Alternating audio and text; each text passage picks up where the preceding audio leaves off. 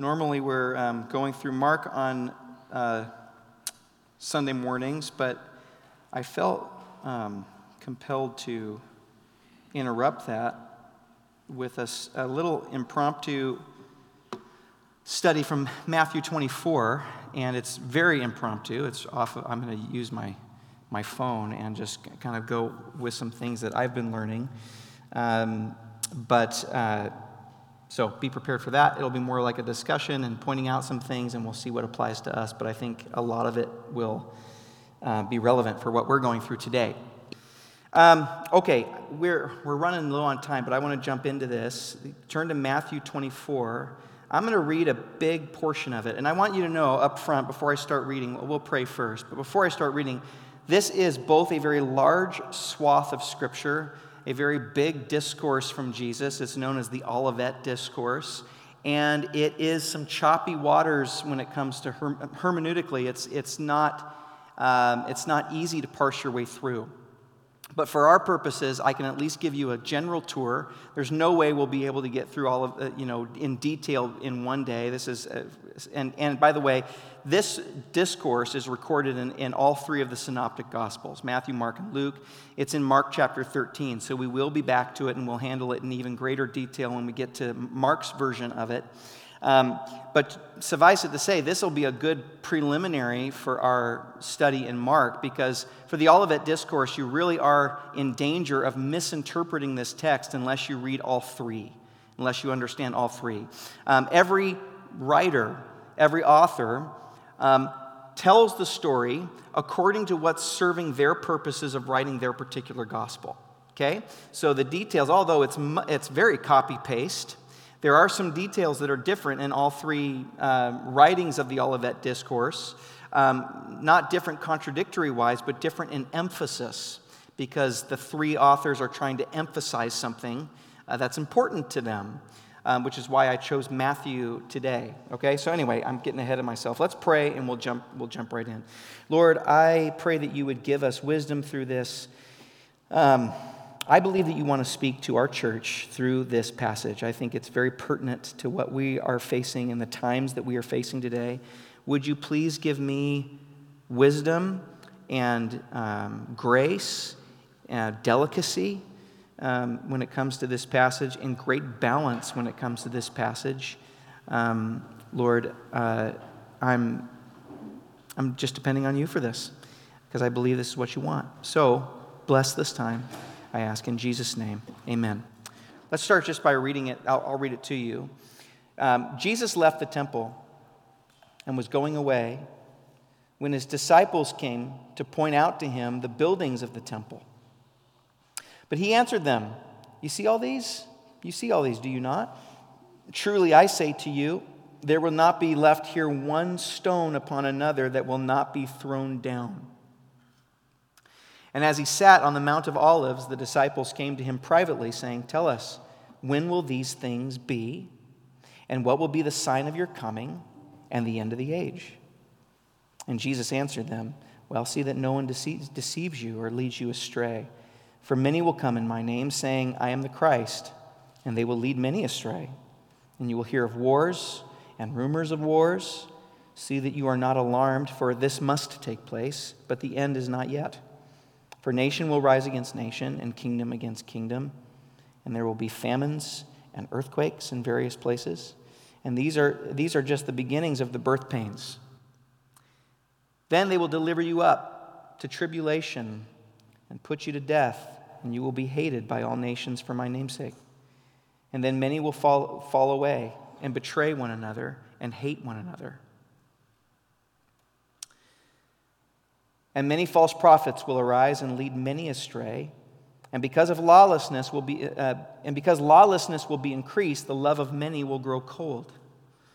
Kind of highlighting stuff as I go here that I want to talk about. But the one who endures to the end will be saved. And this gospel of the kingdom will be proclaimed throughout the whole world as a testimony to all nations. And then the end will come. We're now in verse 15. So when you see the abomination of desolation spoken of by Daniel the prophet standing in the holy place, let the reader understand. Then let those who are in Judea flee to the mountains. Let the one who is on the housetop not go down to take what is in his house. And let the one who is in the field not turn back to take his cloak. And alas for women who are pregnant, and for those who are nursing infants in those days.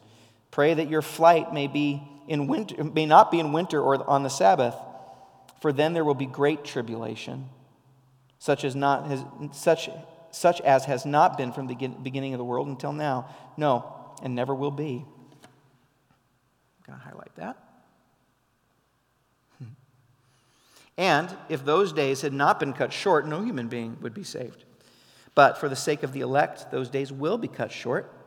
Then, if anyone says to you, look, here's the Christ, or there he is, don't believe it. For false Christs and false prophets will arise and perform great signs and wonders, so as to lead astray, if possible, even the elect. See, I have told you beforehand. So, if they say to you, look, he is in the wilderness, don't go there. If they say, look, he's in the inner rooms, don't believe it. For as the lightning comes from the east and shines as far as the west, so will the coming of the Son of Man be. Wherever the corpse is, there the vultures will gather. Immediately after the tribulation, I'm in verse 29 now if you're following along. Immediately after the tribulation of those days, the sun will be darkened, and the moon will not give its light, and the stars will fall from heaven, and the powers of the heavens will be shaken. Then will appear in the heavens the signs of the Son of Man, and then all the tribes of the earth will mourn, and they will see the Son of Man coming on the clouds of heaven with power and great glory. And he will send out his angels with a loud trumpet call. And they will gather his elect from the four winds and from one end of heaven to another. From the fig tree, learn its lesson. As soon as its branches become tender and puts out its leaves, you know that the summer is near. So also, when you see all these things, you know that he is near at the very gates. Truly I say to you, this generation will not pass away until all these things take place. Heaven and earth will pass away, but my words will not pass away. We're almost there. But concerning that day and that hour, no one knows. Not even the angels of heaven, nor the Son, but the Father only. And we'll stop there for now. We might go a little further later. Okay, back up to verse 1. Let me show you the context of this. It's very important. Oops, I went too far. I'm not used to scrolling the Bible on my phone, so be patient with me. Jesus left the temple and was going away when his disciples came to point out the buildings of the temple. But he answered them, do you see all these things? Do you not? Truly I say to you, there will not be left here one stone upon another that will not be thrown down to you. We need to place this within its literary context. In chapter 23, Jesus just gave his last public preaching, and it was a polemic against the leaders, the religious leaders of Jerusalem.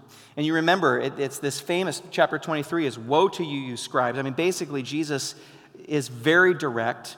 He's very intense, and he's not mincing his words at this point. This is a side of Jesus that we don't see very often, but when we do see it, it means a lot. He's coming straight up against them and saying, woe to you, you sons of vipers. You know, you go all the way to make a convert, and you make them twice a son of hell as you are. I mean, they're intense words. And at the very end of chapter 23, Jesus says he weeps for Jerusalem. He says, O Jerusalem, how I've longed to gather you as a hen would gather her chicks, but you are not willing. And I want to point out something here about the nature of Jesus that you need to keep in mind when he makes these kinds of intense statements. And in general, let me just tell you this. Do you know that hatred and love are at least theologically, and I think anthropologically, when it comes to humans, hatred and love are usually two sides of one coin. In other words, when I am dealing with some kind of a counseling situation with two people that are at odds with each other, the more fired up they are, especially married people, the more fired up they are, the more angry they get, the more enraged they are, I typically have a lot of hope for that relationship. because you cannot be so upset unless you're so much in love. Usually how it works is, what they're trying to say is, I love this person so much and I'm so mad because it's not working. I'm at the end of myself. When I get a couple coming to me that is, we could use the word not caring anymore, dead, numb, that's when I start to get a little worried. Because usually passion can shoot out with hatred, anger, or love, and they usually are the same thing. You see that with Jesus in chapter 23. Jesus comes out with this really passionately angry polemic against the religious leaders, and it builds and builds and builds and builds and builds to almost him weeping over them in longing for love. Oh, Jerusalem, Jerusalem, how I've longed to gather you the way a hen would gather her chicks, but you were not willing. And you feel his frustration there. And it's the same frustration you feel all the way through the prophets. God himself saying about Israel, you're a wife to me, but you keep going astray. You're like my children that I've raised and that I taught to walk as you were toddling along, and I took care of you, and now you want nothing to do with me. You feel God is a very emotional person. You feel the anguish through the Bible. And that's what you're feeling with Jesus here. So it's important that we understand that. And now, where we pick it up in chapter 24, Jesus is leaving the temple, and there's major prophetic significance in this. He leaves the temple grounds for the last time in his ministry. The next time he goes into Jerusalem, he will not come back out alive. Okay? He's leaving now. And the disciples come to him and they say, look at the temple grounds. Look how beautiful they are. It was. Herod's temple in Jesus' day was one of the wonders of the world. And at this point, by the way, it wasn't even finished. Did you know that Herod's temple was finished in 64 AD? Rome burnt down that temple 6 years later, in 70 AD. So it's still under construction at this point when Jesus is talking here. This is around 32, somewhere in there. It's right before he's about to get crucified, so 33 AD, somewhere in there. So it's still not even done, but it's still grand enough. It's beautiful enough. In fact, there's some people, and I was going to try to bring some pictures, but I just didn't have a chance, that have historically tried to computerize, recreate Herod's temple, and it is incredible. Some of these stones that were thrown down. This what Jesus just said was fulfilled in 70 AD. General Titus, the Roman general, came in, burned down the city, burned down the temple. Some of you know that the gold, it was so hot that the gold melted into the cracks of the rocks, and so there became a great deconstruction project by the Romans to take apart those big stones to get the gold that had seeped in the cracks. And you can still see those stones today. They're right outside the Wailing Wall in Jerusalem. There's big, massive stones. And if you see pictures of them, you'll see a human next to them, and they're these huge stones. I mean, it's just a feat to get them up, a feat to take them down. All of this was fulfilled of what Jesus said. And here's what's interesting. So Jesus leaves the temple. They're so impressed by this, and Jesus says, do you see all these, do you not? And they're like, well, yeah, we see them all. He says, truly I say to you, there will not be one left here, one stone upon another, that will not be thrown down. And then he goes to the Mount of Olives, east of there, and sits on the Mount of Olives and gives this polemic. This eerily mirrors Ezekiel chapter 11. In Ezekiel chapter 11, you see the glory of God after God shows Ezekiel all these abominations going on in Jerusalem and in the temple. You see the glory of God in Ezekiel chapter 11 lift up, depart, and go east and proclaim that Babylon is going to come and destroy that temple. And that's exactly what ended up happening. You can imagine to the dismay. You see what Matthew's trying to say here. Jesus is departing the temple, the glory, the presence of God, after he just went in there and showed us all what's wrong with the place. This is polemic with these leaders. He prophetically moves out of the temple east and says, yeah, how horrible it was with Babylon, it's going to happen again. Now, here's what's interesting.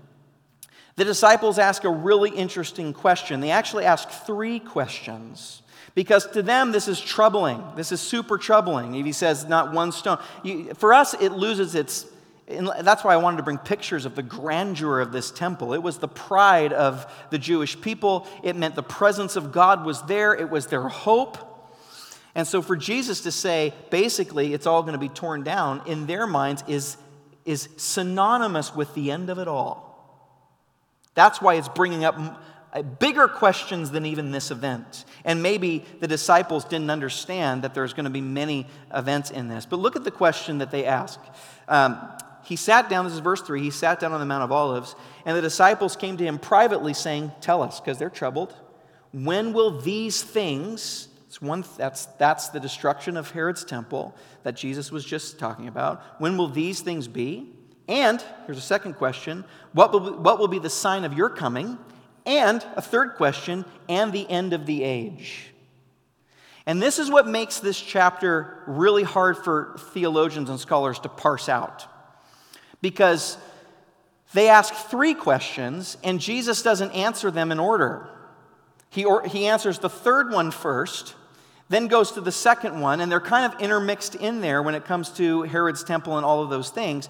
And it's not exactly chronological. There's a lot of ancient writing style in the way that these recordings of the Olivet Discourse were written, and it's hard for us Westerners to understand. But for our purposes, I think we can get through. One is you need to understand. So let's look at these questions. When will these things be? These things in context being what Jesus just talked about. Secondly, what will the sign of your coming be? And thirdly, the end of the age. Now, some of your translations might say the end of the world. And that's a little deceptive. That is overlaying a modern thought over an ancient Jewish way of saying the end of this time. We have plenty of rabbinical writings that show us that when a Jewish person said the end of the age, they were talking about the end of that age and what would bring in the age of the Messiah. When will the Messiah take over and rule the earth? That's what they were talking about. Not the end of the world, not those types of things. And Jesus is going to answer that particular question, and that is, I think, pertinent for us. And Jesus starts out by describing, like I said, he's going to describe the third question first, the end of the age. In other words, this age, right before his second coming. That's what we're talking about. Right before his second coming is something that scholars call the church age, okay? It is the time of Jesus' ascension till the time of his second coming. And again, don't conflate the two. There's the church age and then there's the time of his second coming. Christians believe that Jesus will be coming back. In fact, Christians, unlike any other philosophy that you're going to hear out there, this is what makes you and I uniquely different when we're processing what's going on right now. Christians believe that the only real hope for this world is when Jesus comes back to rule and reign on this earth. That's what we believe. We don't ignore other things. We think certain things like would be helpful, like policy reform. All of our opinions about those things, those matter. But ultimately, we don't put our full hope in those things. Ultimately, we know that evil will be eradicated from the cosmos once and for all upon Jesus Christ's second return. There will be no more disease. There will be no more suffering. There will be no more death. There will be no more animosity and war and all of those things. That's what we are waiting for, you understand? And the disciples, in a sense, were too. They believe the same thing. We have a common hope. They believe all of the striving will cease. Jesus, tell us when that's going to happen. They are longing for it to happen. And this is Jesus' response. First, he's going to describe the church age, which I will suggest to you is our age. See if you recognize it. Look what Jesus says. See to it that none of you is deceived. For many will come in my name, saying, I am the Christ, and they will lead many astray. And you will hear of wars and rumors of wars. See that you are not alarmed, For this must take place, but the end is not yet. For nation will rise against nation, and kingdom against kingdom, and there will be famines and earthquakes in various places. All these are but the beginnings of the birth pains. Okay, we could go on from there, but I want to stop there. And I want to make a note. So, I have to set a lot of this up for us to think of it right. It's important. A lot of people portray these things as birth pains, meaning when these things start to happen at their height, it's right before Jesus' turn is imminent right at that point. But in reality, what this is talking about is that these things that he's describing here and that he could go on to describe will be a pattern of life that will like birth pain, like contractions, will get less far apart. They'll happen more frequently, and they'll ramp up until that moment. So here's my point. In every generation, in fact, from the temple period on, in fact, you can match these things with what happened before 70 AD. All of these things you can find in history, arguably, before 70 AD. In other words, these things, this is history repeating itself. And these things keep happening and keep happening and keep happening. And here we are. In other words, this is par for the course for the church age. Okay? And the reason I need to get specific with that will come later. But let's look at some of these things. See that no one leads you astray. For many will come in my name, saying, I am the Christ. And many will try to lead many astray. Messiahism. Leaders raising up saying, I can fix this. I can make this right. I can bring hope. Any of that going on? So we tend to pass this up because we think of it religiously, that someone's going to come up and say, I'm the Messiah, I'm the Son of God. In our land, we don't prize religious speak, but our religion is politics. And in the political world, it's very common. I think of Barack Obama claimed to be hope. Donald Trump claimed to fix it all. That's all Messiah speak. That's all, and leading many astray. In other words, put your hope in me, and I can fix this. I can do this. That's part of what's going to happen, and that's going to happen more and more. Let's keep going. See, he says, you will hear of wars and rumors of wars. Okay, so this would be local wars, because there's a change here. Now look at, he says, he stops there. You will hear of wars and rumors of wars. See that you are not alarmed, for these things must take place, but the end is not yet. In other words, not yet. I'm not about to come. Okay?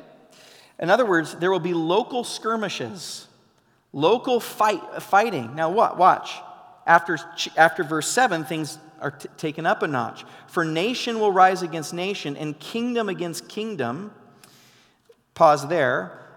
That is beyond local wars. In fact, in the Greek, what he's talking about there is a world war. In other words, it will progress from local wars to all the kingdoms of the earth at once fighting against each other. And then look what he says. There will be famines and earthquakes in various places. And these are but the beginnings of birth pains. You see it's ramping up. First he says, first there'll be local skirmishes and messiahs. But we haven't even started yet. Then there'll be world war. So that's why many scholars believe that the birth pains, quote unquote, began with World War I, the first world war in history, and go on from there. The famines, yes, of course, I don't even have to talk about that. Earthquakes, Hades earthquake just a little bit ago was another one was 7 point something on killed so many people. On and on it goes. And these are but the beginnings of birth pains. Again, this is the image that the Bible gives over and over again. A repeated set of circumstances that gets more successive and faster in between times. It becomes more and more and more and more. And they will deliver you up to tribulation and put you to death. And you will be hated by all the nations for my name's sake. This certainly happened with the disciples. And then many will fall away and betray one another and hate one another. Does that sound familiar? A lot of hatred going on. And he says it again, many false prophets will arise and try to lead many astray. And because of lawlessness will be increased, the love of many will grow cold. Talking about a time where people will be so divided and so hateful of one another that society itself threatens to break apart. But the one who endures to the end will be saved, and this gospel of the kingdom will be proclaimed throughout the whole world and a testimony to all nations. Now we go to this thing called the abomination of desolation. So when you see the abomination of desolation spoken of by Daniel the prophet standing in the holy place, let the reader understand. Then let those who are in Judea flee to the mountains. Let the one who is on the housetop not go down to take what is in his house, and let the one who is in the field not turn back to take his cloak. And alas, for women who are pregnant and for those who are nursing infants in those days, pray that your flight may not be in the winter or on the Sabbath, for then there will be great tribulation. Do you see do you hear his language here? You will be given tribulation. That was in verse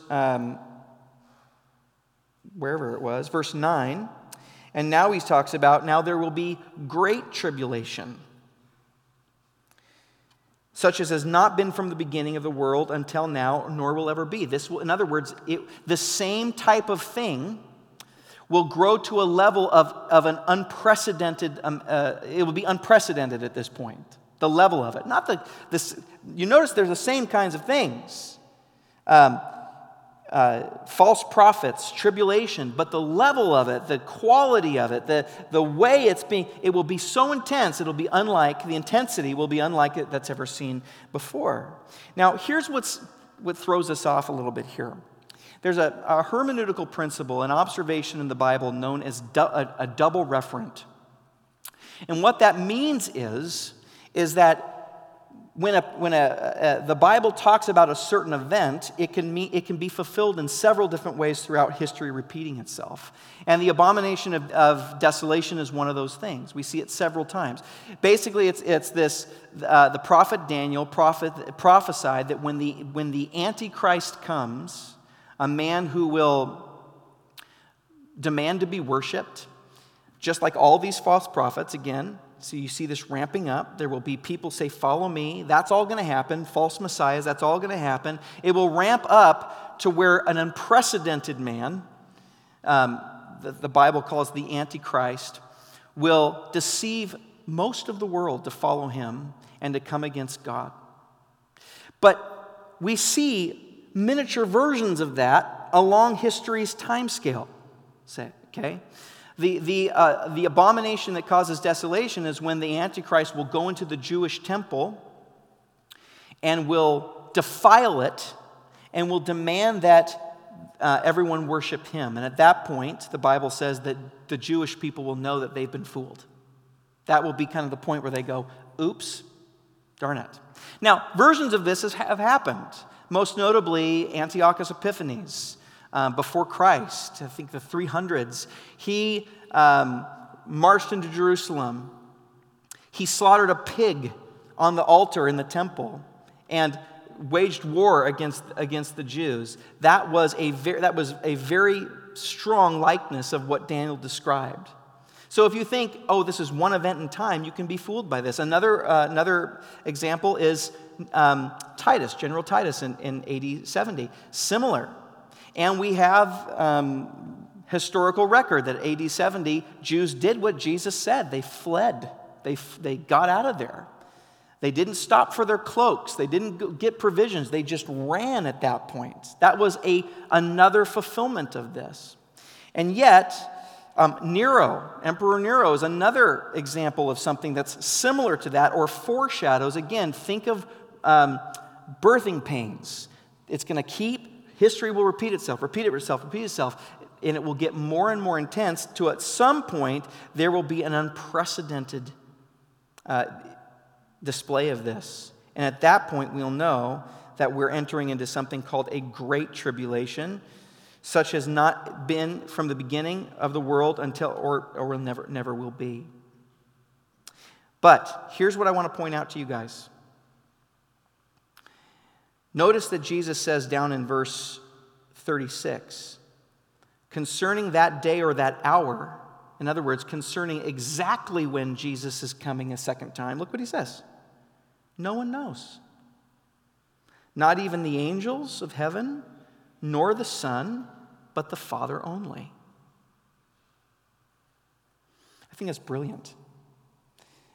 Because if he didn't say that, well, and it hasn't really stopped many people, but if he didn't say that, there'd be such date forecasting. There would. But instead, Jesus, God, sovereignly keeps us in this tension. And that's what I want to talk to you about. Now we get to the point of what was on my heart today. Because we live in this tension. We live in the church age, if you want to call it that, whatever you want to call it. But the end of the age, to use this text language, the end of the age before Jesus comes, I believe that we're firmly in that. And we can trace these events through history. One of the qualities of this is an age of tension. What do we do? How do Christians who are seeing these things, who are smart enough to know that this cannot be coincidence, when you take,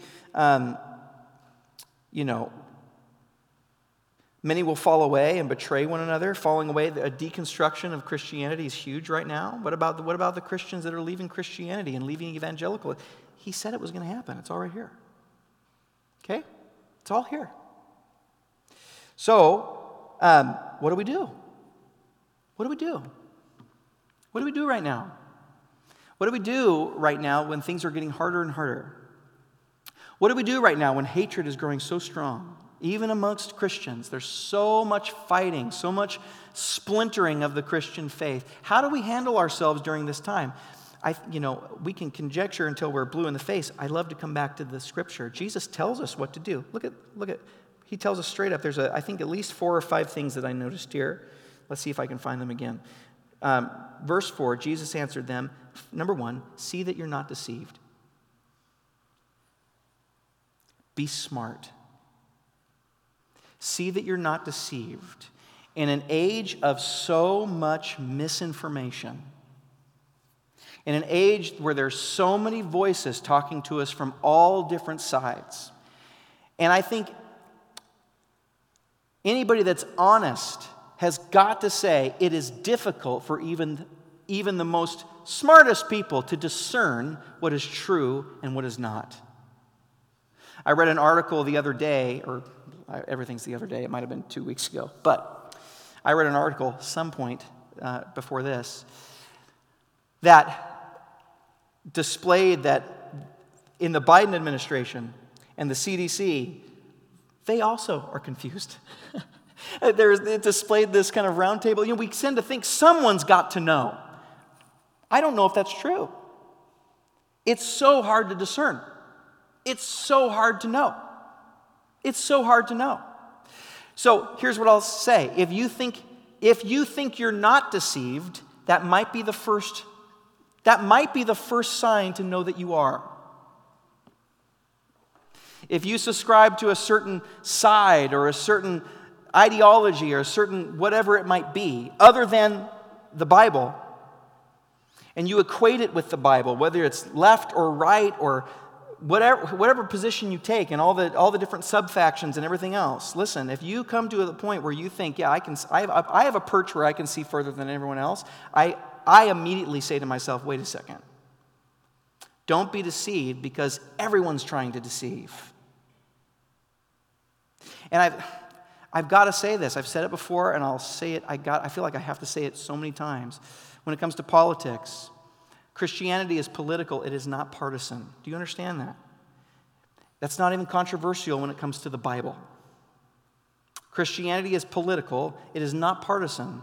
In other words, if you think, or anybody thinks, that being a Christian is equal to a certain political party, you are now deceived. Christianity, every culture, every political system on the face of the planet at all times will love a lot of things about Christianity. There are certain things in our neighborhood, obviously our city is extremely liberal. There are a lot of things that I'm starting to really get to know our neighbors now. It's been 2-something years, and I'm finally having some really great conversations with our neighbors in the neighborhood. There's a lot of things about the Bible that they love. A lot of things about what Jesus said that they love. But there comes a certain point where a line is crossed and they say, I hate that part. That's an abomination to me. And the same is true with republicanism or the conservative side of things. There's certain things that they love about the Bible, but there will be certain things that will challenge them to their core. And here's what I'm saying. I'm saying, I think we are being deceived into thinking that Christianity is equal to whatever political party or whatever thing might be. You need to understand, Hebrews chapter 10 says, we have no enduring city. That's a political system, government system, economic system. We have no enduring city here. If you're looking for heaven on this earth, you are not going to find it. There will always be rub. There will always be tension. I hear friends, let's just move to Texas. There will be tension there, just a different kind. You guys, you've got to understand this when it comes to the Bible. Don't be deceived. Okay.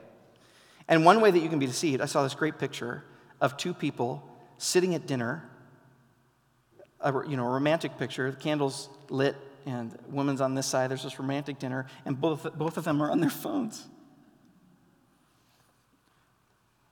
On some kind of social media platform. Don't be deceived. Be careful. Be careful. Read it. Be a part of it, but be suspicious. It's okay.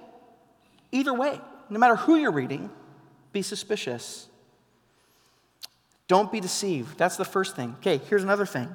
Secondly, look at verse 6. He says, see that you are not alarmed. Number one, don't be deceived. Secondly, don't panic. Don't panic. Why? Look what he says. For this must take place. This must take place.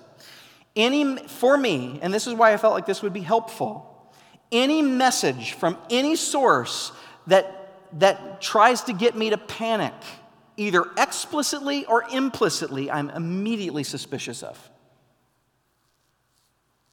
If there's ever a fuel that says, if we don't, our country is going to die. We're losing it all. I immediately take a step back and go, I smile and nod typically.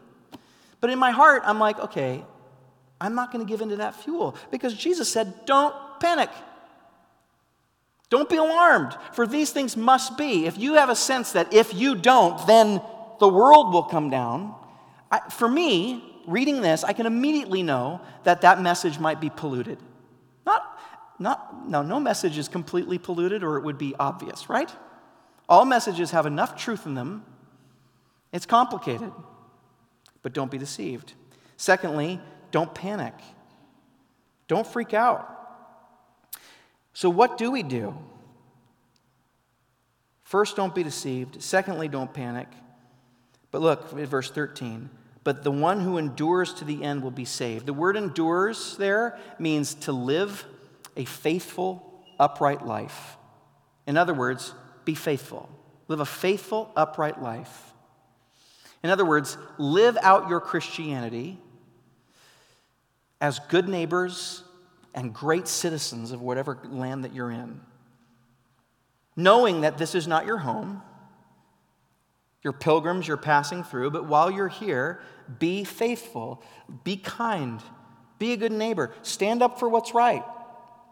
Absolutely stand up for what's right, but do it with love, do it with kindness.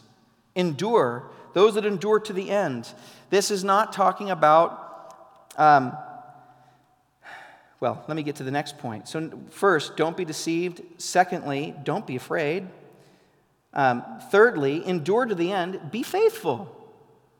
Be faithful. And look, right after that, it says, and this gospel of the kingdom will be proclaimed throughout the whole world as a testimony to all nations. That would be preach on.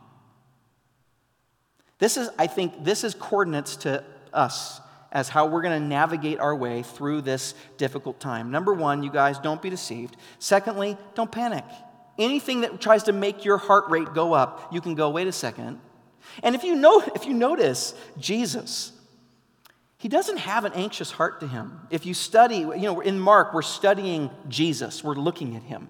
Not studying about him. We're trying to be acquainted with the man, who he is. And one of the things that's remarkable about him is that he's not panicked. He's not going around with his hair on fire. He's not going around going, oh my gosh, if I don't get there, then disciples, move it. He's got an incredible work ethic, but it's not fueled by a sense of, I'm holding it all together.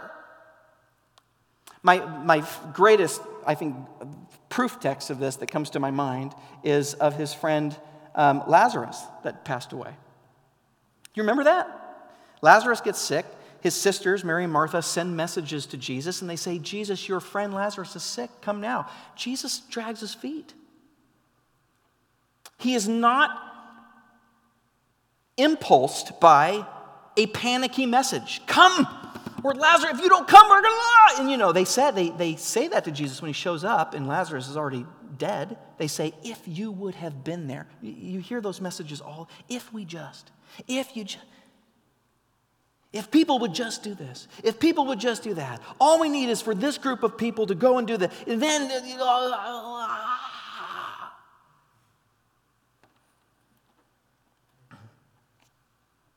and it rips people apart. That's what happens.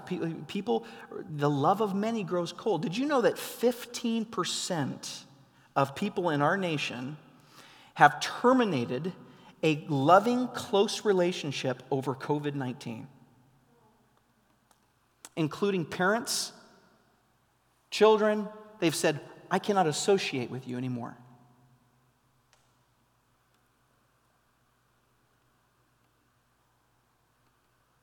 It's ripping us apart. It is. 15%. Make it political too. And people make it political. 15. I think it's like one American for every 500, one in every 500 Americans have lost some kind of relationship of some sort. Look, what can we do? Be faithful, preach on, and that's what we do. Okay, preaching on. Here's what I think is beautiful. Listen what he says. He says, and this gospel of the kingdom will be proclaimed throughout the whole world. This gospel of the kingdom. What you do not see ever in the Bible is Christians out picketing against the government. And yet, the power of the gospel is enough to topple so many oppressive regimes. We've seen that throughout history. My favorite thing is Paul. I think it's in Acts chapter 14, I think, where he's in Ephesus. And what is Paul doing for 2 years in Ephesus? He's teaching the gospel. He's not coming against the goddess of Diana. I'm sure he had problems with the goddess of Diana. I'm sure he had conversations with his friends about the gospel. But he was preaching the gospel for 2 years to the point where the Bible says that all of Asia heard about the gospel. And because the gospel took place in people's hearts, they just weren't interested in Diana anymore. Caused a major economic problem. All the, Diana, gift shops were going out of business. And the metalworkers union that was making all these shrines of Diana, they thought our business is having problems, and they came against Paul and persecuted him. But not because he did not say, Christians, now that you're here, let's go make some signs and let's go out to City Hall or let's go to the Temple of Diana and let's say, it must come down, it must come down. They didn't do that. They just preached the love of God, and the power of the gospel changed people's hearts so radically that they were no longer interested in those types of things anymore.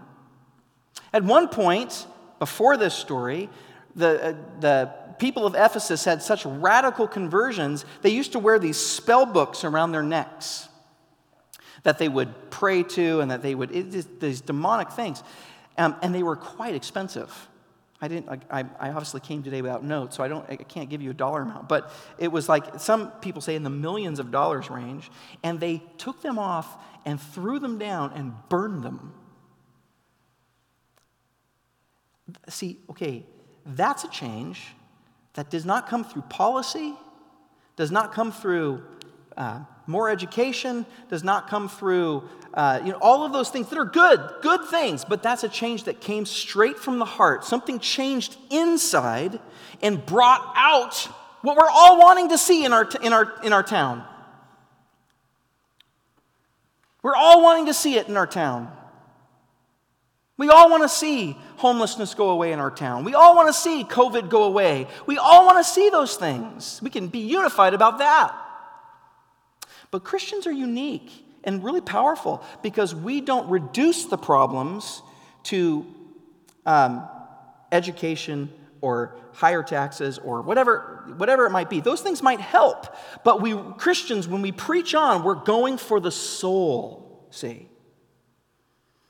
An interchange that happens. The kingdom of God happens one heart at a time. Here's my point. Yes, endure. Yes, be faithful. But why should you endure? What is Jesus saying here? He's saying, I want you there during this time.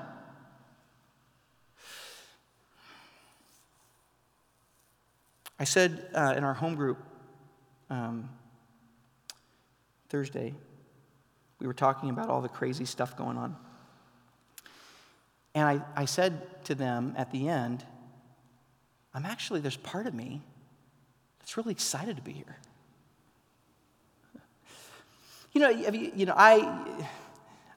You study the great generation of World War II. You study those guys and you think to yourself, man, what an incredible bunch of people. And there's part of you that thinks, man, I wish I could be a part of them. Or great generations like that, people that have done great things. There's something in all of us, I think, that says, I want to do that. I want to rise to something like that. This is our time. And Jesus, I don't think Jesus is saying, oops, I can't come right now. I'm really busy. I'll come there as soon as I can, so just hang on. I don't think that's the message. I think the message is, I am there through you. I have strategically placed you in Seattle for such a time as this. What's the famous verse that he says? I send you out as sheep among wolves, right? I've strategically placed you in the world, all around the globe, right now, for such a time as this. You are my answer. So here's what you do. Don't be deceived. Don't be deceived. Secondly, don't panic. These are good, very, very practical things. Don't panic. If you feel your heart rate start to go up, go, okay, wait a second. Some of that might be true, but the response it's generating, I need to keep that in check. Don't be panicked. It must happen. Don't run around like your hair's on fire. Okay? Don't cut off important relationships. Don't lose friends over this. That'll happen naturally. People will hate you. This is the passage says. People are going to hate you. People are going to throw you out. That's par for the course. But don't panic. Thirdly, be faithful. Endure. Be faithful. Take your kids to school. Pick them up. I think when the Babylonians came, leveled Israel and took Israel back to Babylon. Horrible situation. Horrible situation. Can you imagine if all of a sudden, as I'm preaching, jets fly over and helicopters come down and the North Koreans are here and they just beat America and they take us back to North Korea. We would make a movie out of this to supplant from the inside. But instead, the message is that Jeremiah, the prophet, sends from God to the people in Babylon. He says, pray for the peace of your city. Plant gardens. Pray for the shalom of your city. That's how you supplant. That's very un-American. I know it's very anticlimactic. But we win through weakness. We win through service. We win through love. Very powerful. So do your thing and do it with a quality about you that's filled with the Spirit, and that is extremely powerful. Preach on. Don't be quiet. I'm not saying to shut up and not say anything. I'm saying, no. Preach on, but what do you preach? The kingdom of this gospel. The kingdom of this gospel. If you find that the majority of what's coming out of your mouth is your opinions about the kingdoms that's going on here, rather than the kingdom of this gospel, adjust that. Adjust that. Talk about God's love. Talk about His redemption. Talk about the fact that your hope is not in the here and now, but in who's coming after. That's so foreign and so attractive to this world. Our world is panicking because this is all they've got. And they're finding it's coming apart. It's scary for everybody. And yet Christians come up and say, yeah, it is scary. It's really hard. I don't know what to make of it. But you know what? My hope's not in His. Give that to your children. Preach the gospel to your children. Okay. And then I want to end, finally, there's a balance here. Notice on the one hand, and this is my final point, I think. Yes. Notice on the one hand that Jesus says on the front end, don't panic. But then, and a part of the scripture that I didn't show because it was just too bloody long, verse 44 says, therefore, you also must be ready. So here's what we find is this beautiful balance. On the one hand, don't panic. Don't run around with your hair on fire. But on the other hand, don't be ignorant. Don't be lazy. Be ready for the coming of the kingdom of God. And there's this beautiful balance. Right now in Christianity at large, there is the biggest noisemakers are ones on either side of that extreme. You've got folks on one side of the extreme, and I read, they're scholars that I read all the time, that apocalyptic language and the end of the age and that kind of thing can mean, apocalyptic language to some scholars can mean anything as long as it's not talking about Jesus coming.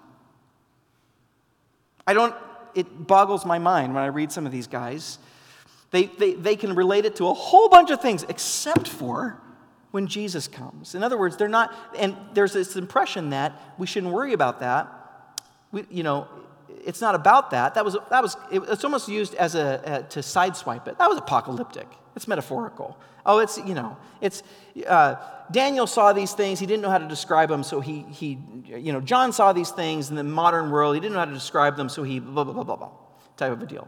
Don't worry about that. Just be faithful here. That's one extreme. On the other extreme, we've got Christianity that are panicking. The end of the world is here. And there's prophecy charts, and there's all sorts of things. And you've got people that I also watch that have zero business educating people on end.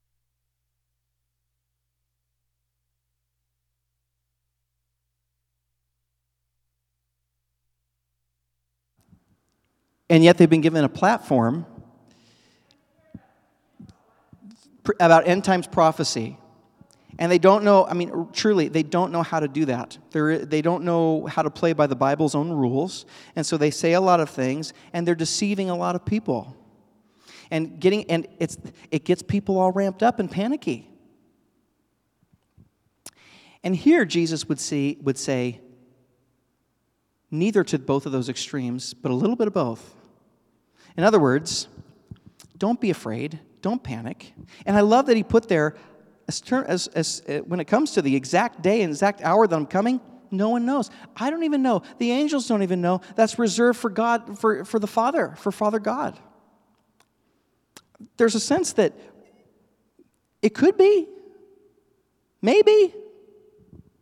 But on the other extreme, be ready. Be ready. Be watching.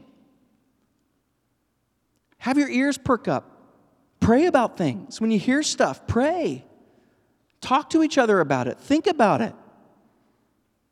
There should be a very strong desire for Jesus to come back. If you love this world and you love your loved ones and you have any concern as a Christian for what's going on in this world, you should be praying for the day that Jesus comes back, because He is the answer. He is the answer. He is the real Messiah. Amen. If you love your friends, if you care about the city, if you care about the world, there should be a Lord God, come back. But not to the point where it is got you anxious and or dividing or judgmental on other people, looking down on others, looking down on the church.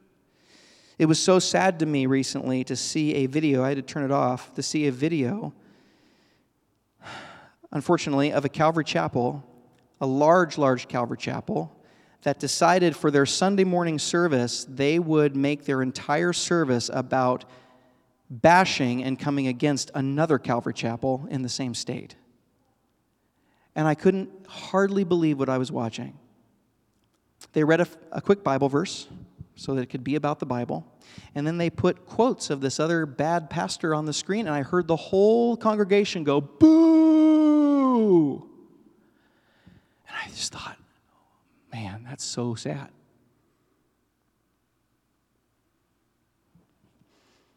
And yet, I can be grieved but not shocked, because Jesus said it. He said it. The love of many will grow cold. Even people will fall away from the faith. It says it right, I can't remember what verse, but people are going to fall away from the faith. You know, Christianity's losing the culture wars. Ah! People are deconstructing. You know, I'm an ex-evangelist. Ex-evangelist. That's the new term for I'm not a Christian anymore. All of those types of things are going on, and it makes us panic. Hey, look, Jesus said, people are going to fall away. It's going to happen. Don't be deceived. Don't freak out. Be faithful. Preach on. And be ready. It's 5, isn't it? 5. I hope that's helpful. It's been helpful for me to navigate what we're going through and to keep me walking the line that I think the Lord wants me to walk. And I hope that I wanted to offer that as help to you as well. Let's stand up and let's pray. Jesus, thank you that you are grieved, but probably not shocked.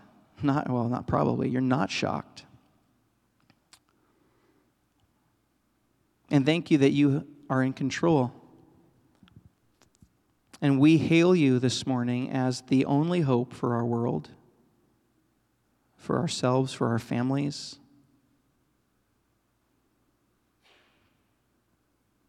Pray, Lord God, that you would give us wisdom and that we would learn from you. We're coming to a point in Mark where there's this beautiful line in Mark that when you're calling your disciples, it says, he called his disciples so that they would be with him. Just to be with you, to let you soak into who we are, and then to be like you, and then to do what you would do if you were us. And Lord, we don't see you running around panicky. So you're asleep in the boat as the storm's raging around you. You're sleeping.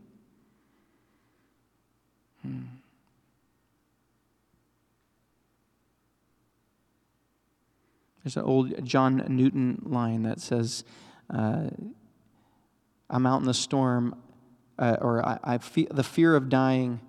I'm out in the storm, but if Jesus is in the boat, I smile at the storm. And Lord, that's just so true. With you with us, we don't have to panic. We can be calm. We can love radically. We can preach the gospel of the true kingdom. I pray that you would empower that for us. And Lord, thank you that you went before us. You went into the eye of the storm yourself and died from it.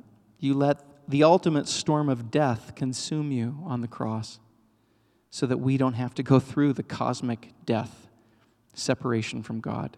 We celebrate that today in taking communion. In Jesus' name, amen.